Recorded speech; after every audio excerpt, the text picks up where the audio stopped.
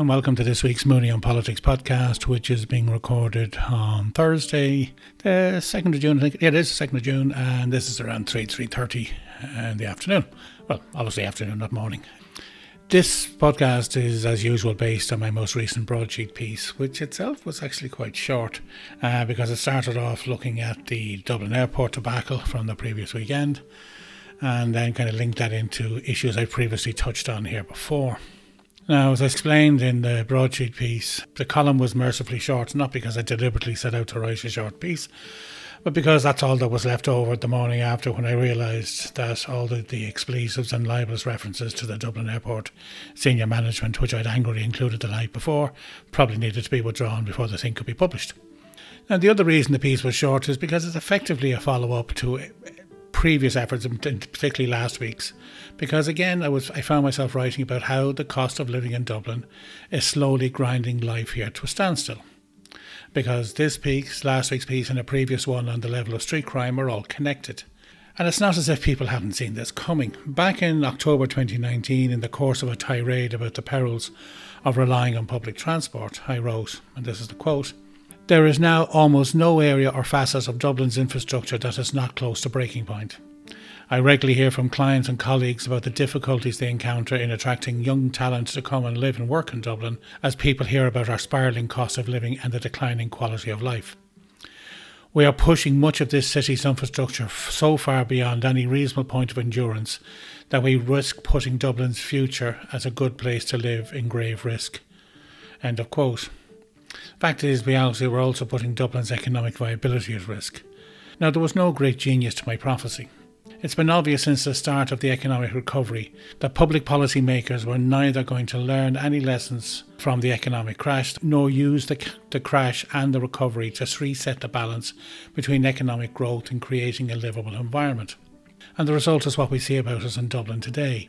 A city infrastructure that is creaking at the seams because it cannot serve the needs of those who depend on it, but which cannot be expanded because the labour needed to rebuild that infrastructure cannot be found, as the wages cannot reasonably cover the cost of living in or around the city. And around the city is now kind of meaning a 30-40 kilometre radius of Dublin city centre. So we now have a classic catch-22. We cannot accommodate the additional workers we urgently need to make this city work satisfactorily, but neither can we make this city work satisfactorily until we can house and offer those additional workers a decent standard of living. Again, it returns to a point I made some weeks ago. How can you have a workable accommodation and housing model where renting a 2-bedroom apartment costs somewhere in the region of €2,000 per month, but it only costs €1,200 per month to pay a mortgage on that apartment, but you can't get a mortgage on an apartment and you can't buy it because the money isn't available, and you also are paying so much in rent currently that you cannot save up the deposit to become a buyer? We have created a model that just doesn't work. So the net result of this catch-22 and everything else is that we are failing to find and implement a major shift in public policy to address it. This is going to steadily lead to a market-driven decline of the city, driving people away until the population, social and economic activity fits our dwindling infrastructure. But the problem is it won't stop there. The city will go into a major decline. And if you look at figures that have come out over the last few days, so much of what this country is generating is in the new technology sectors, the ICT sectors, and a great deal of that is coming out of Dublin, as it is the headquarters for so many of the world's leading data-driven and technology companies. Now, in a recent move by Minister Simon Harris, allowing students to earn a few grand more before losing their SUSI grants is not going to answer the labour shortages problems we see across all sectors of our economy, not just in our trains or buses or in Dublin Airport. So Minister Simon Harris's Monday morning announcement is a bit like the little old Jewish lady who, upon seeing a man collapse on the street and surrounded by paramedics and ambulance staff, breaks her way through screaming, "Give him some chicken soup, give him some chicken soup." "Madam," says the paramedic, "the man has had a heart attack. Chicken soup won't help him." "Yes," says she, "but it wouldn't hurt." By the way, the original version of the joke, I'm nearly sure, said it'd give him an enema, but I decided not to use that in the printed version of this, and I probably shouldn't be using it in the podcast either. However, let's move on. Though Simon Harris's comments and suggestions do not make the situation any worse, they do draw attention to the dire paucity of any big-scale thinking across the rest of government, and sadly across the opposition too. Perhaps this was a factor in the always ambitious minister's thinking. We shall never know or even care, but the steady-as-she-goes approach we see coming from his colleagues is no longer acceptable. On Taoiseach Micheál Martin was quite correct when, speaking from Lebanon, he described the scenes at Dublin Airport over the weekend as not satisfactory. But An Taoiseach and his ministers need to understand that the chaos at Dublin Airport is part of a wider problem, and that is much worse than not satisfactory.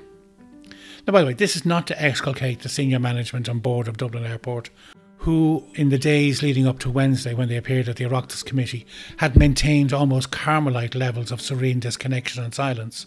Now, one must assume that the airport management, which individually and collectively is professional and experienced, also had a story to tell. So you have to wonder why on the Sunday, Monday and indeed the Tuesday they weren't doing so. And while the airport's communications team did quite a reasonable job on Sunday and Monday, but where were the people who were actually responsible for managing the airport? Why were they not out in front and centre rather than those people who were just responsible for managing communications? See, the absence of any senior board or management team, particularly the board chairman, CEO or airport managing director, on the media on Sunday was stunning. Why wasn't one of them on the main evening news on RTE at 9 o'clock to explain in detail why the scenes had happened and the steps they were taking to avoid a repeat of these scenes?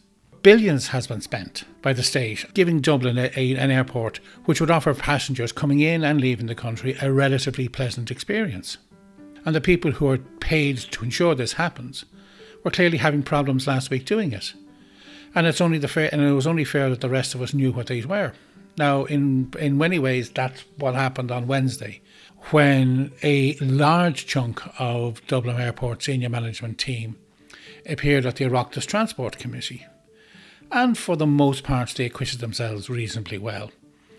They explained the difficulties with the rostering. They explained that there had been a technical issue, which meant that some security staff who were not in fact qualified, or they had yet to be certified, I should say more correctly, to operate the machines had actually been put onto the roster but couldn't work because they hadn't been properly certified. And then on top of that, you had a kind of a high rate of absenteeism in the region of 18 or 20 staff not showing up on the day. So therefore you had somewhere, I think it was 37 was the number was mentioned, personnel who should have been rostered and should have been in attendance on Sunday who weren't there. But pretending that there isn't a bigger problem, one that requires significant shifts in policy to address, is doing none of us any favours. And that's why we must look back to the bigger issue of why Dublin is struggling and why living in Dublin is so expensive. I was talking to a taxi driver yesterday who talked about when he came here to live. He had come here from South America. He had come here in the late 1990s. He explained that he had originally worked in the hospitality sector and that about just under half of his wages were spent on living in reasonable digs, which he shared with a couple of other lads, and that they could have a reasonable quality of life there. He explained to me now that while the wages had not increased dramatically since that time, that the costs of rental had. And therefore he knew that the next generation of younger guys were not in a position to do that. And that's the problem. We don't have the labour to make the city work. But neither do we have the places where they can live and stay. And if people are going to be working here, and particularly in the hospitality sector, well, then they have to have a reasonable standard of living and a reasonable quality of life to attract them to work and live in Ireland. So this is the difficulty, this is the problem we're not seeing addressed. And instead we get the Taoiseach promising us citizens' assemblies on neutrality, etc. And indeed, one of the issues about the Citizens' Assembly, and it came up in the issue of what's happening about Dublin, because this problem around Dublin is leaving a lot of people to think, well, maybe the answer is having a directly elected mayor. I've argued fairly consistently that I think that's not the answer to our problems. Not because Dublin doesn't need some form of governance, it clearly does, But because I think the model that's been proposed is not one that will work, because the question of scale, if you're going to have a mayor for the Greater Dublin area, that mayor would have a directly elected mandate, second only to that of the president. And because they would probably be elected mid-term of a government term, you would find that invariably that it turned into not just an election of the mayor, but a referendum on how you felt about the government. And that would probably lead, in most cases, to a form of gridlock, with the Mayor of Dublin coming from the opposition parties and setting themselves up in opposition to the government, and having so few powers that they can change things that most of the time they'll end up blaming the government for what's going wrong in Dublin. Anyway, so I just don't see how that's a remedy for Dublin's problems. Now, there is at the moment a Citizens' Assembly sitting out in Malahide most weekends to look at a directly elected mayor model for Dublin. Now, I wish them the best of luck. I think the people involved in that are trying their very best to come up with a model that works. But why I think this is just kicking the can down the road is because in 2019 the people of Limerick agreed to have a directly elected mayor. And here we are halfway through 2022 and there's no sign of that directly elected mayor being elected. Now, how long more is that going to be delayed? So rather than setting up a Citizens' Assembly to see about how the model could theoretically work in Dublin, here's a situation where they could actually go and create the model and have it operating in Limerick and see how that is functioning and see what extra powers need to be given, or do we need to abandon the model completely? And we're refusing to do so. And the government seems to be running away and hiding from an election. It's absolutely understandable why there was no direct election for the Mayor of Limerick in 2020 due to COVID, and through most of 2021 due to COVID. But surely by now, we should be at the point where we're ready to have the election. If the election is going to take place in September, October, which the Minister for State indicated, well then why aren't we hearing the parties out selecting candidates and trying to identify people, etc.? And I fear that there is an attempt here to kick this a touch again, and that the directly elected Mayor of Limerick, that direct election won't take place probably until 2024, if it takes place at all. And in the meantime, we'll have a report coming in next year from the Citizens' Assembly, where the government will say, well, we need to look at everything again. And the Citizens' Assembly model, which I think is one that can work and and does have a major role to play in public policy formation, will be abused and turned into a model for just kicking the can down the road. That, I fear, is happening. We have a government that fails to recognise the problems around it, but more importantly, fails to recognise the scale of those problems and realise that those problems must be addressed at a scale not only equal to it but even greater than it if they are to get a hold of the situation. And until this government or its successor grasps that fact, grasps that it needs to do more and needs to do it quicker, and that 10-year timelines on housing or 8-year timelines on X and Y are not sufficient, then I think the city is going to slowly but gradually grind, not quite to a halt, but it's going to go into a decline. And it's going to see those new industries, those new sectors, those new people who have contributed so much to the vibrancy of the city over the past 20 to 30 years leave and not return. And I think that's going to be sad.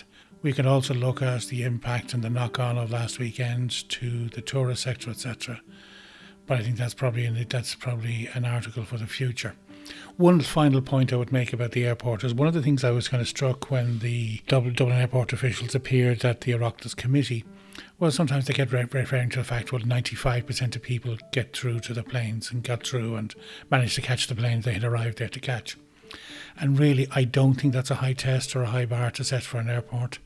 I think it should be more than about, well, you managed to get on the plane that you had already paid for. I think it should be about, well, look, you got through in a certain amount of time, you got through in a leisurely style, that 100% of the flights left on time or 98% left on time. But the idea that not catching a plane is acceptable is just not on. However, we'll see what happens. As I say, I'm heading to the airport on Sunday because I'm in Berlin for meetings for early part of next week. So I'm anticipating that I'll probably get through okay. It'll probably be a bit bumpy and I'll probably have to stand around and queue around longer than I want to. But I think in today's, compared to last weekend, that's a burden I don't think anyone's going to complain too much about. Anyway, There we go. I hope you have a very good weekend. I hope you get to enjoy the bank holiday weekend. Kind of looking out the window at the moment. The weather seems so-so, but hopefully it'll improve. And I hope you have a good weekend. And I will talk to you in about 2 weeks' time. And so until then, look after yourselves, take care, and goodbye.